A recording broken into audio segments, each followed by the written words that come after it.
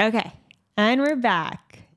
Sex in the Office, ladies and gentlemen. With some sound updates.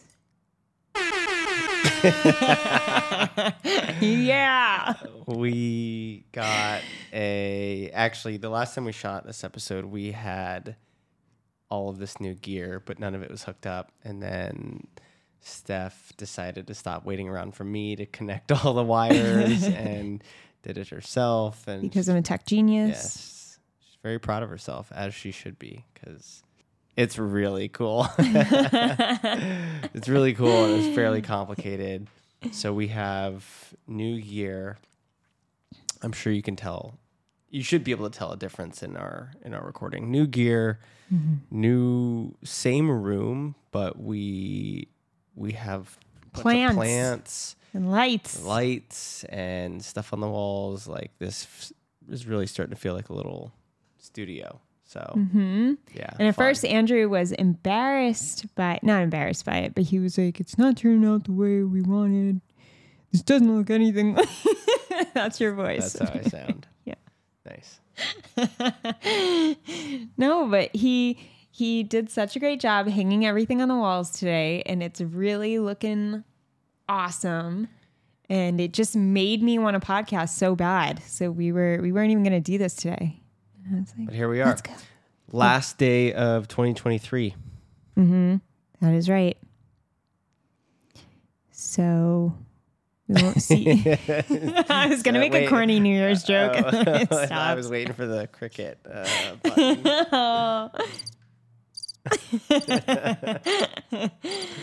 So we were thinking of just shooting the shit today, but maybe talking about you mean the like new year every episode? Yeah. I know normally we're very structured and you know exactly what you're going to get.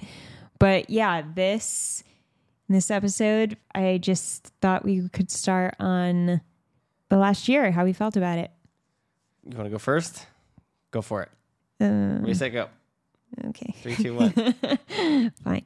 I think this year was good for me. I think I feel like I've grown. I feel like I found a way to stay connected to friends and make better friends. Not better. I shouldn't say that. Sorry to any of my friends listening. Make just an understanding of friendships and what makes strong friendships. And that meant reconnecting with friends I've had and strengthening those relationships. And it also meant starting with stronger relationships from the ground up. Talk about that a little bit more, because I know that, and I think there's actually some data that backs this up, which is that like people feel really lonely right now. Yeah. Well, I think, when it came to, I think it started with you prioritizing your friendship so much to the point where you were calling friends like on a weekly basis. And I'm just like, what the fuck? What guy does this? Like, I really was confused by it because I didn't know anybody who, like, I never dated someone like that. I just didn't know of anyone who was so on top of like staying in touch with people. And I was like, what's he doing? He's calling Adam again. Like, he's calling, like, why is Brody calling again? Like, that was literally 2 weeks ago. Like, chill. And yeah, it was just like at first like a confusion and like, okay, are they like all obsessed with each other? Like, what's happening? And then I realized like, wow, like they're so supportive. They joke around so much. You have all like your group chats going on where it's just like, you have an experience with a group of people and then you connect them all and you keep the connection there. Like, it stays alive versus I think most people, when they have an experience with a bunch of people, they don't go out of their way to keep a connection and definitely don't strengthen it. You know, most people, I would say. And I think I spent a year just witnessing you being so mindful of that, not only with like the friendships you've had for years, but also when we would meet new people and have new experiences, and how you were so active and like getting numbers and keeping us in a group chat and like planning something next. And it was like, wow, like this is like a whole another job. It seems like at first it seemed really stressful to me. And I'm like, how does he do that? But I'm sure it's like with anything else, when you build a skill around it, it probably becomes easier and more natural. Is that true? Like, did you ever feel like that was like a lot to take on, or did you always feel like it was a natural, easy thing for you to do? Natural. Yeah, I guess in some ways it was natural. You know, like I was the person in high school who would host the parties. I was the person in college who would host parties. So in that sense, I guess I've been doing it in some way, shape, or form since I was young. Got really far away from it. I think I felt sort of disenchanted with some of my friendships during certain periods of life, and then got back in touch with that side of myself, and really improved it, and took it a much I think healthier direction. Yeah, to me it doesn't feel hard. It doesn't feel draining. Frankly, I don't feel like I put that much time into it. I don't know. It's just sending people text messages, and there's some basic principles that are maybe important that I follow, that I have just sort of figured out for myself to make sure it works. Like, first thing, I find that I just need to set a place and a time, and then whoever shows up shows up. Mm-hmm. I don't try to spend a whole lot of time coordinating things, especially if you're just talking about like grabbing coffee over a weekend, or having friends over for a game night, or meeting somewhere. Like, you just don't have to put that much effort into deciding when and where you're going to meet. It's like, if I want to see someone for coffee, it's like, hey, are you free Saturday morning? Let's grab coffee. And that's it. Or if we're going to have people over, I don't, like, you'll see in the group text, like, I'm never asking everyone, like, hey, what time works for you? What time works for you? It's just like, hey, you know, this date around this time, come over. We're having people over. And then some people can show up, some people can't. Some people just aren't interested. I think the harder thing for me, having dealt with being more of a people pleaser in the past, is initially was, and still I feel a sense of like, can feel a sense of like rejection, or there's like a fear of, what if they don't show up? Like, what if they don't come?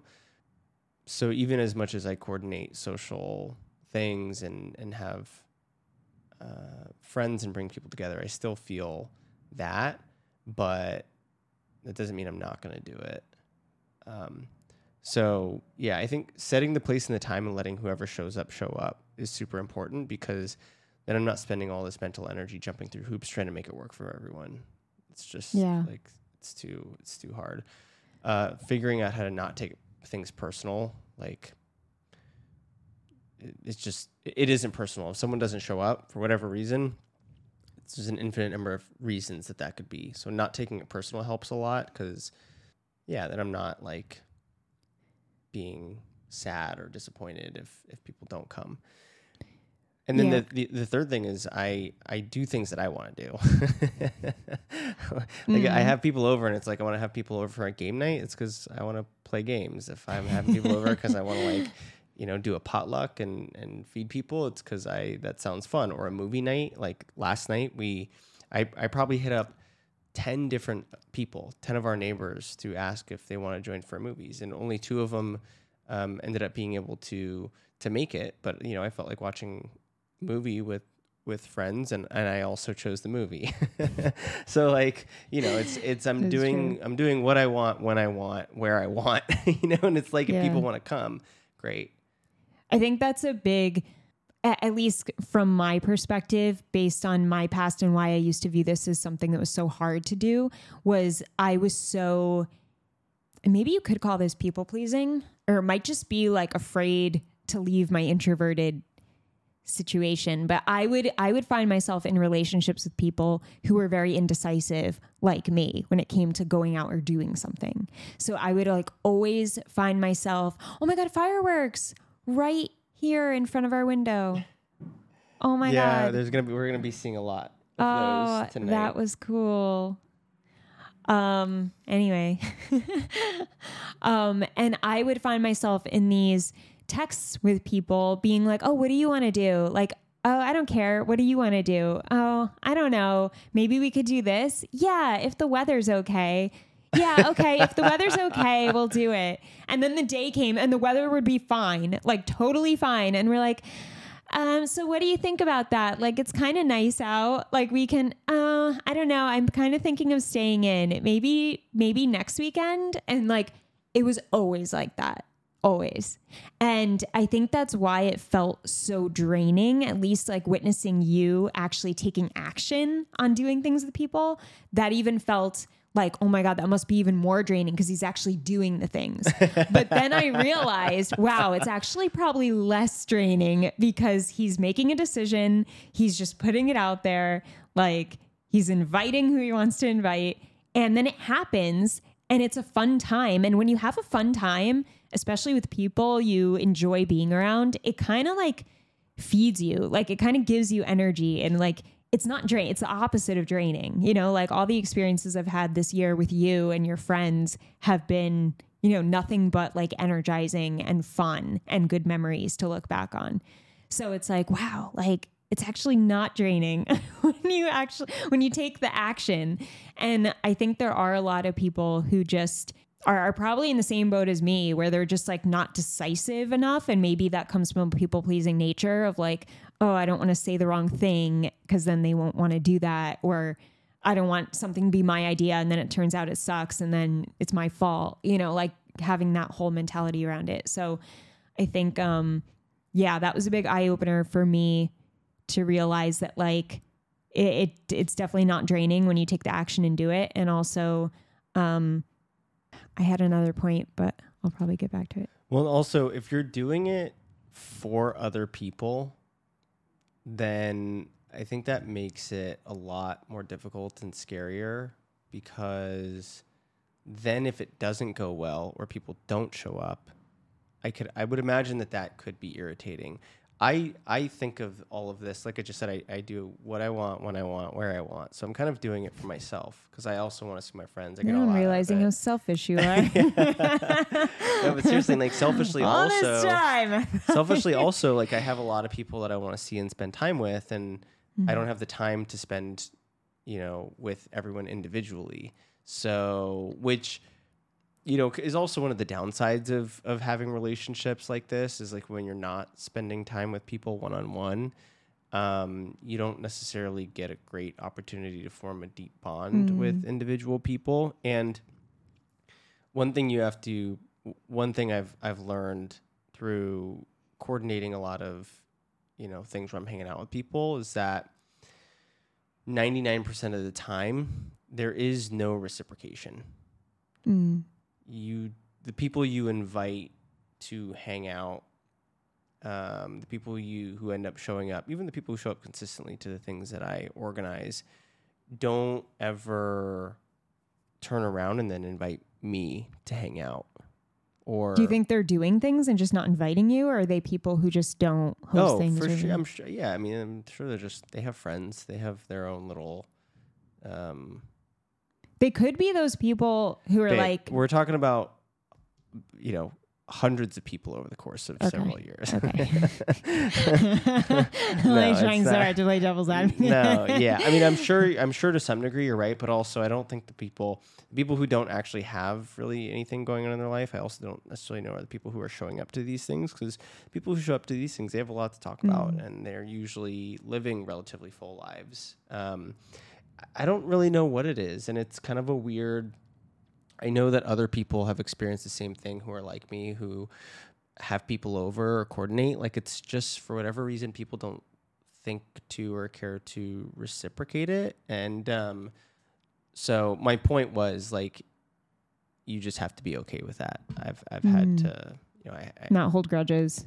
Do you still invite those people? Yeah, like, I invite everyone consistently, even if they don't show up over and over and over again. Like, if I think they're cool, if I think they're a good person, it just doesn't take anything for me to send a text message and let them know when and where we're going to do something. And if they come, great. And the people who, you know, then, yeah. Have you ever called anyone out on it? On what? On like them never inviting you to anything? No. No, it's just not worth it.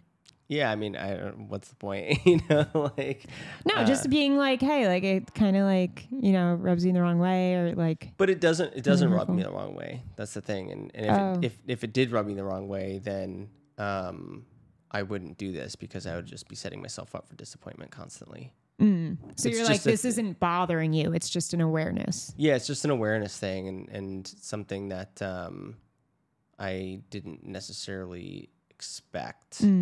The more I did this. And also, I think the thing that was most surprising for me is how, like I said, it's really is like 99% of people don't reciprocate. Wow. So, I just wouldn't have expected that. You'll always be invited to my parties. Thanks, You'll babe. probably be hosting them, but Yeah. it's fine. Oh, I forgot. I remembered my other point. Mm-hmm. The other thing I realized by witnessing you is that keeping in touch and staying connected with your friends, like Adam and Brody examples I used earlier, is that I used to have the mentality that like, oh, to call a friend is like a big deal. I don't know if that's a millennial thing that like we all like, there's all the jokes going around where it's like, if you call me, I won't answer, like text me. And that's true for like, I've had my best friends call me and I just let it go to voicemail because I'm like, oh, I'll text them later. And then maybe we'll schedule a call, because I would think of a call as such a huge deal and like such a large amount of time. And like, I'd have to dedicate this time and it would be like, it would take all this energy. And that was just like this weird belief I had that I didn't realize I had until you were just like picking up the phone. Like when someone called, like when your friends would call and then you talk to them for like 10 minutes or sometimes longer, sometimes shorter. But like, you would just be like, hey man, like, what's up? Like just get right to the point. And even schedule time like on a weekend to catch up with them fully for like an hour. And I was like, why am I like so afraid? Not afraid, but like, why do I feel like that's such a like huge chunk of time? And like, it wouldn't be a waste of time. Like I'd be talking to someone who's important to me in my life and who I love and care about, a best friend or family member. And so it really got me thinking. And I mean, just like recently I've been telling my girlfriends to just, call me and setting up calls with them just to check in and just like telling them, hey, I want to like do this more. Like, I think like we shouldn't be afraid to just like text each other and be like, hey, you want to hop on the phone for 10 minutes? Like I have something to tell you, or just call and don't even text. And I told 2 of them that so far specifically, because I'm like, I would really love to change that habit and to just not think of it as such a huge time block, because it doesn't have to be. Because I can resonate with the people who are very lonely. I went through a real period of loneliness living by myself in New York City. And it was really hard. And I coming out of that, like being on the outside was when I understood what I was doing to keep myself lonely, when it was really up to me. And I think that, if you're feeling lonely right now and you're listening to this, just know that, it might be your fault. It might be babe. It's probably your fault. Yeah. But yeah, I mean, I think people do want to blame it on other things, just like I wanted to blame it on other things. Like, oh, New York City's people only care about their own friends, which I do think like there are a lot of cliques in New York. Like, I do think that's a true thing. But that doesn't mean you can't go out of your way to work a little harder, to join groups or and that's also true people. Everywhere. That's true in Sacramento. It's true in LA. It was true. I mean, in Austin, Asia. you go in the elevator and make a friend. So that's I true. don't know. Austin is like the one place. I don't know if it's true everywhere. It's kind of hard not to make friends here. Yeah. It's like weird. But yeah, so I just, look at yourself, look at the habits you might have around the people you keep in touch with now who like actually are your friends. If you have 1 or 2 friends, really ask yourself, like, am I going out of my way to like stay connected to them? And like, what am I doing to do that? And, you know, when was the last time I actually engaged with someone new or tried to get to know somebody else and like had something to bring to a conversation and showed curiosity? You know, like there's so much we can do to get out of the trap of loneliness. Like you don't have to be stuck there and sit there, because I know it's not fun, and you have control over it more than you think. Yeah, and I think also it helps to just make it easy for the other person. Like that's the other nice thing about being the one to recommend a date, a place at a time, is I realize that most people are not going to organize and provide that kind of suggestion and take action. So the other way I think about it is like, I'll just make it easy for everyone, because no one wants to, it's exactly what you're talking about. It's like, no one really wants to spend the energy and time to, you know, coordinate hanging out. Why do you think that's so common, that so many of us don't want to do that? Do you think it's mostly fear of rejection, or do you think it's mostly like overwhelm, anxiety of like planning? I don't know. Like, because I know you're a unicorn. I know most people aren't like, I'm going to host this, and then in this month I'm going to host this, and then this month I'll plan a trip with a bunch of people. Yeah, I don't know. I mean, there's lots of different reasons. I think for some people, they have a hard time getting over the anxiety that is created by the fear of rejection. For some people, they do what you did and they just feel like, you know, they have these weird mental justifications for feeling like, you know, committing to something is takes a lot of energy and time. For some people, they just choose to prioritize other things, and you know, dealing with people in any way, shape, or form comes with dealing with their emotions and dealing with a lot of what ifs. And it's a lot easier to just jump on social media and be entertained endlessly for hours. It's a lot easier to watch TV. It's a lot easier to stay in with your partner and just not have to deal with the risk of anything that comes with relationships with other people. For some people, I think they're maybe also just busy. I mean, I think some people, I can't really speak. It's easier for me to sit here and say this and say I coordinate all these things and I take all this action, and I also don't have kids. And, you know, I don't have a family member that I have to take care of. So there's a lot of freedom and flexibility in, I guess, my lifestyle, for sure. That is a luxury. But I do think it's important to note, though, that, you know, just because you have kids, you can maybe look at it more like, oh, you just missed it. I'm seeing all the fireworks, and every time Andrew turns his head, he misses it. Because I had clients before who told me they had felt kind of like they were falling into the nice guy trap with their partner, because they lost their friendships and they were relying on her so much that it became like the guy had no life besides her and his partner. And my one client was really upset about it. And he was like, you know, I used to go out with my guy friends, and like, you know, now we both have kids, and like we can hardly get together. And I was like, well, like, what do you think about calling him? Like, when was the last time you called him? And he was like, you know, I don't have time. And I was like, do you have like 10 minutes this week to call him and just check in? And he was like, yeah, I mean, I definitely have 10 minutes. I feel like he'd want to talk longer. And I was like, why don't we just start with 10 minutes? Just go for the 10 minutes and just see how he's doing. Like, just like start with a small step for the two of you. And even just tell him, like, so he's not overwhelmed. Hey, buddy, I got 10 minutes. Just wanted to check in, or whatever, however you guys talk. And I know. Hey, buddy. Buddy. I like, that's like how my dad talks. Oh, I don't know. I'm not making fun of you if you talk that way. But yeah, so he was like, okay. And then, you know, next time I spoke with him, our next session, he was saying how nice it was to check in and how they talked for like a half hour. And he was like, I'm really glad I did that. Like, I haven't felt like I was with one of the guys in quite a while. And like, I really missed it.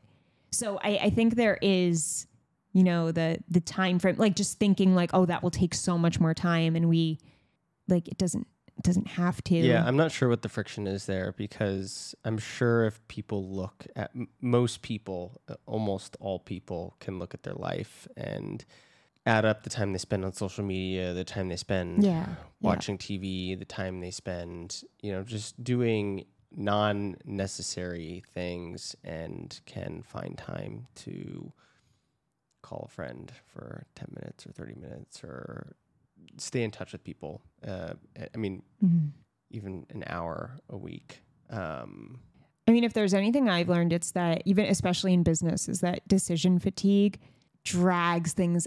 I mean, of course it drags things out, but like it just causes more anxiety, causes more overwhelm when you're not just making a choice to just do it and plan it.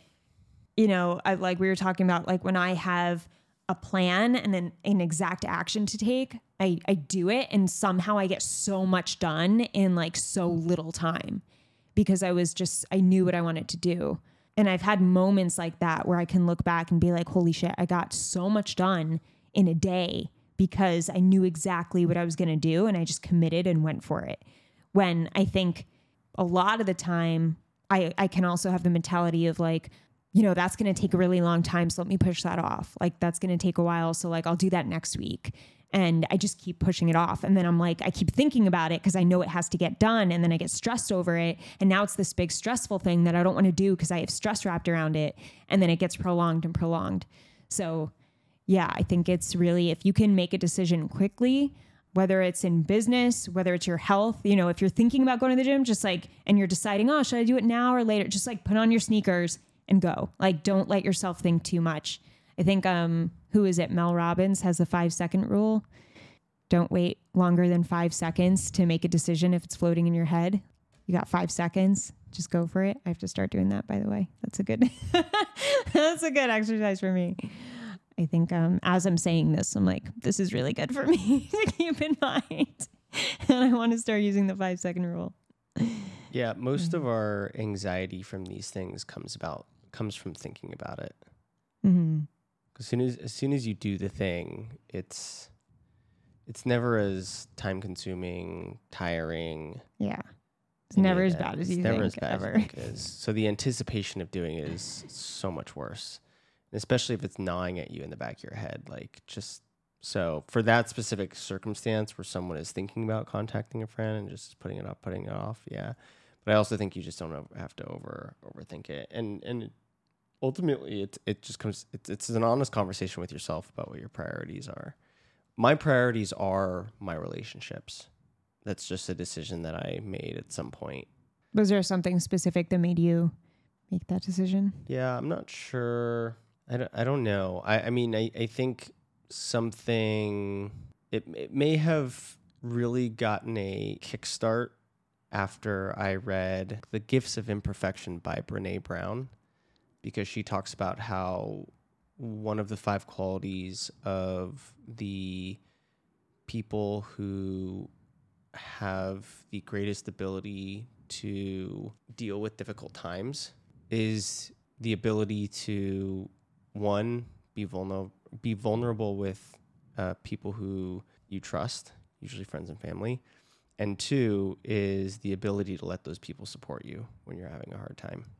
And I used to not be good at that. I used to be most of my life, I've been of the mentality that I need to deal with things on my own. You know, after figuring out that was not working for me, and then reading The Gifts of Imperfection at the same time that I was educating myself in other places, including coaching with you. Yeah, I you know, at that point I decided that whether things were going well or going bad, I was going to, you know, maintain communication with friends. And ironically, ever since that decision, life has not reached anywhere near the kind of low I was at that point in my life. So having the support of my friends and being vulnerable with them and honest with them. Can you give an example of that? Like as a man, you realizing that you have to lean on your friends for support and be vulnerable with them? Like what's an example without getting too personal, I guess? obvious example is like if you're dealing with something like a difficult relationship, like with your partner, because you can't talk to your partner about that. Or it's not that you can't talk to your partner about that. You should be talking to your partner about that.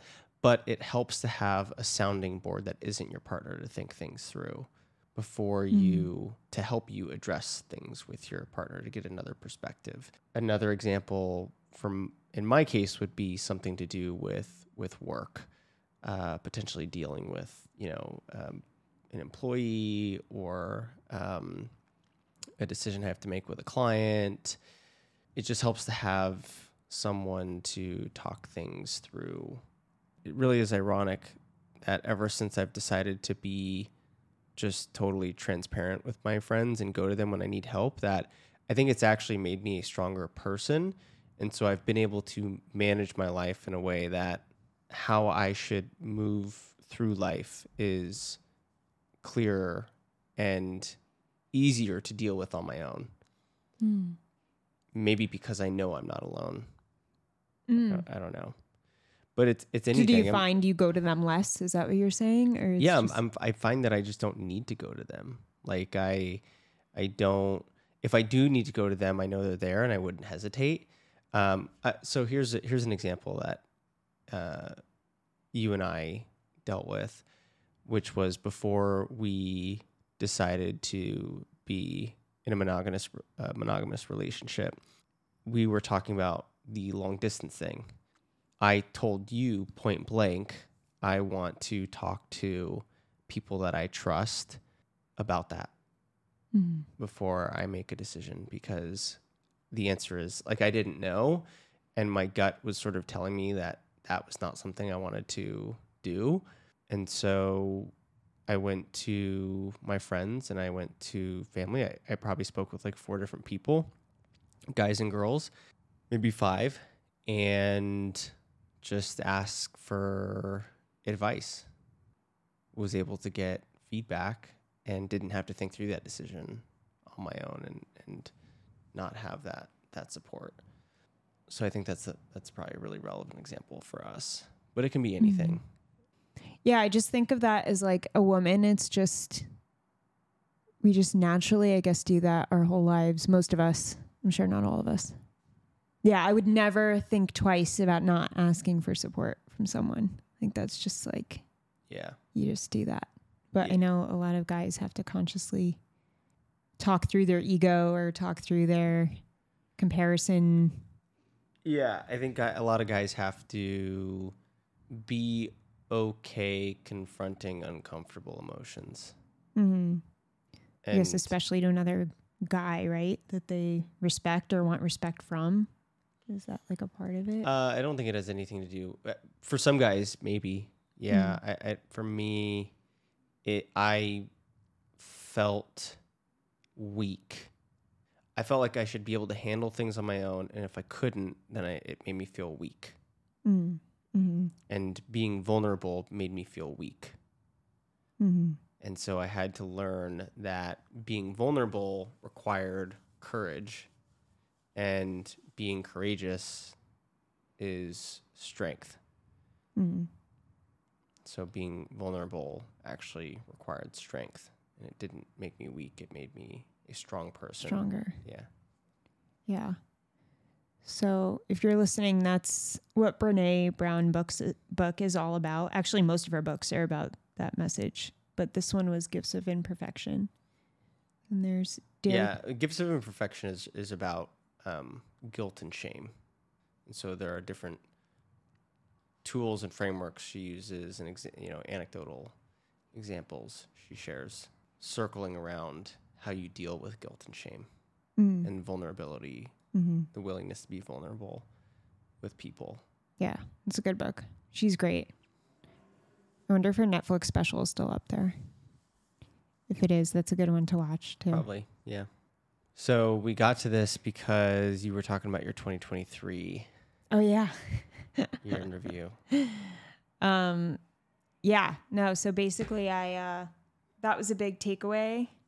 Yeah, I think I grew in a few ways, like just handling my health challenges, taking action around that. just having a completely different view of myself and my body this year was like a lot.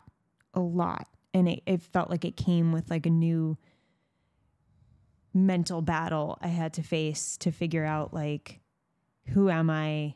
How do I still talk to myself kindly when I don't feel like myself? How do I not panic about like my body looking completely different after surgery and after a lot of digestive issues?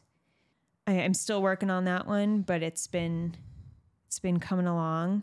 And I think another huge lesson was just learning about myself a lot, being with you and living with you. Not only the friendship, the friendship thing was one lesson, but I think another was just like being able to have different perspectives on things and to not get offended when other perspectives or ideas are shared with me. Andrew shares a lot of ideas on how to do things differently or how to think differently in certain situations. That's such a nice way of putting it. Because I love you. No, but I was, it's funny because I am currently reading John Gottman's book, The 7 Principles of Making Marriage Work. And he said in it in the last chapter, this is after we talked the other night, when you like called me out on the way I was talking about my aunt. I was really frustrated with something my aunt said. And Andrew's like, babe, you don't have to view it that way. Like, it's not that big of a deal. Like, she's not a serious person. Stop taking it seriously. And then I read in the book like that night or the following morning. And it was like when your partner's frustrated with someone or something, you always want to be on their side. Side with them. Don't tell them they need to think of it differently. I was like, that's the total opposite of what Andrew does. But I was very kind of shocked that the book was saying that, because I'm like, I get the whole thing was like trying to stay on the same team with your partner and kind of give them like space to vent and just like, and agree with them. So they feel like you're on, I'm on your side, babe. I know, like they really are. Like he was saying like gossip with your partner. Like, wow. Yeah. He used the word gossip. Oh my God. I was like, imagine. I was like, wow, that seems so like weird. Like I didn't, because I was like, that is the opposite of what Andrew does. And I've told Andrew multiple times that in the moment, I don't like when he's giving me another perspective, because it's frustrating. Like I'm pissed off at someone, like explaining to him why this person's frustrating me or like making me angry. And he's like, babe, you can't see it that way. Like, listen to yourself. Like, you don't have to do it this way. Like, you can do this. Like, you could think of it like this. So he's always testing the way I'm doing it and like calling me out. And I've told him I appreciate it because I want to have a healthy perspective. I want to have more of a stoic way of viewing life so that I don't get all worked up. But yeah, I was very interested in how Gottman was saying to basically do the opposite and just talk shit with your partner. Yeah, that's interesting. And then did he talk at all about how you can revisit something with your partner afterwards? Because yeah, I do think I think validating your partner's feelings is important. Hopefully I do a good job of not ever making you feel like you shouldn't feel a certain way. That's where the crickets are appropriate. I think you could probably do more validating because there's not a lot of like, yeah, that makes sense, or I get it. Like, it's just kind of straight to like, you don't have to do that. Yeah.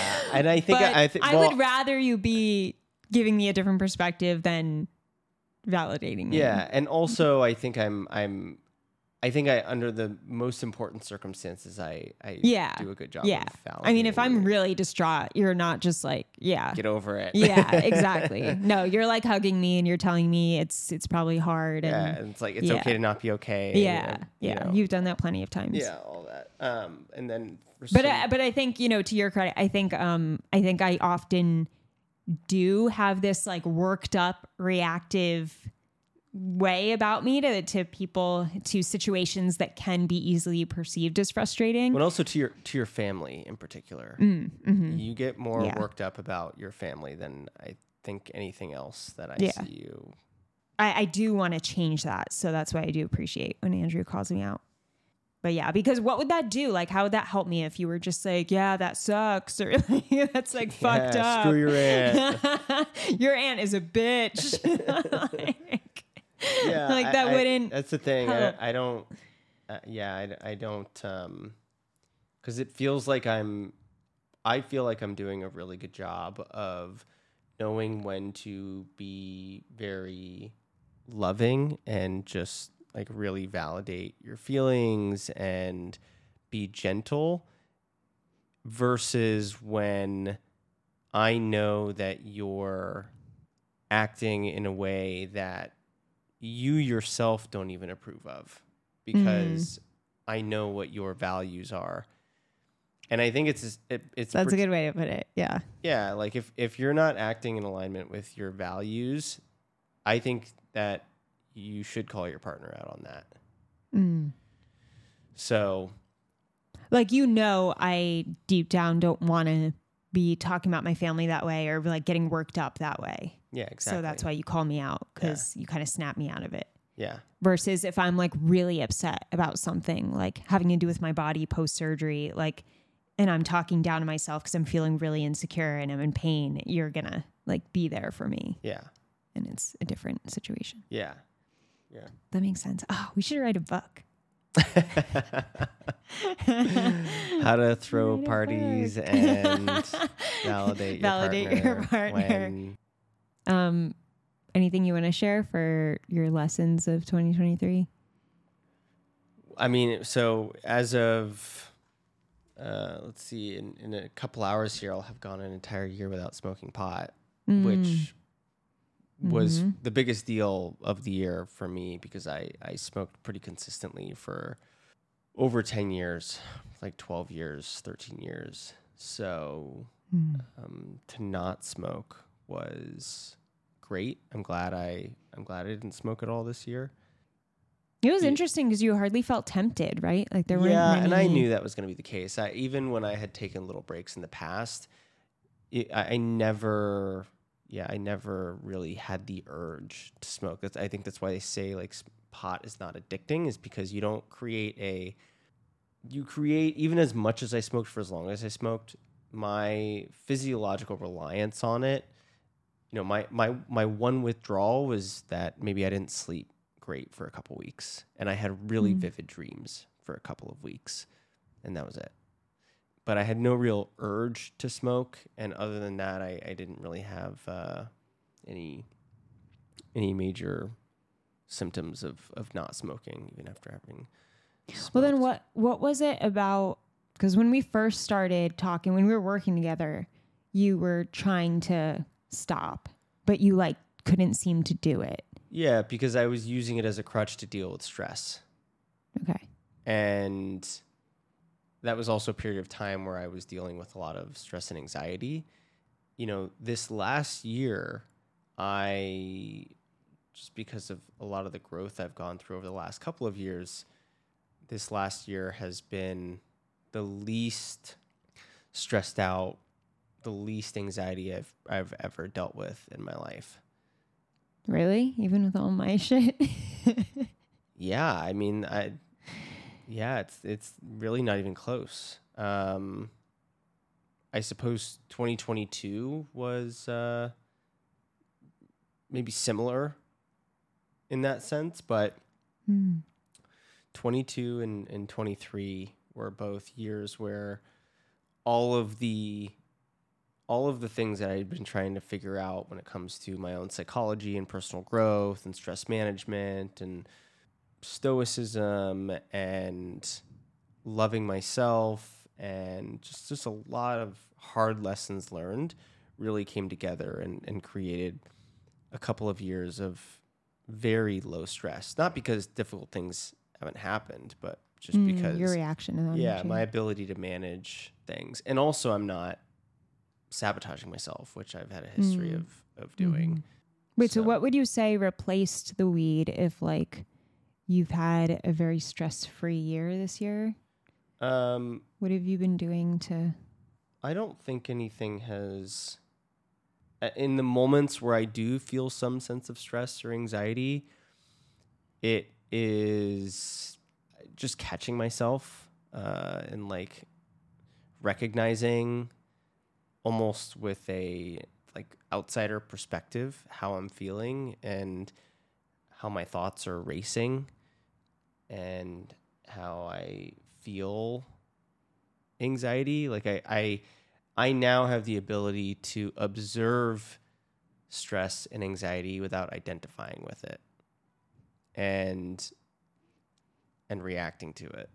So it's kind of like if you're, I think, really emotionally healthy people, when you can be really sad and feel sad and observe that you are sad and not go into and not react to it or be angry. That's probably a better actually feeling to describe, being able to feel and observe and not react to that anger, frustration that you have.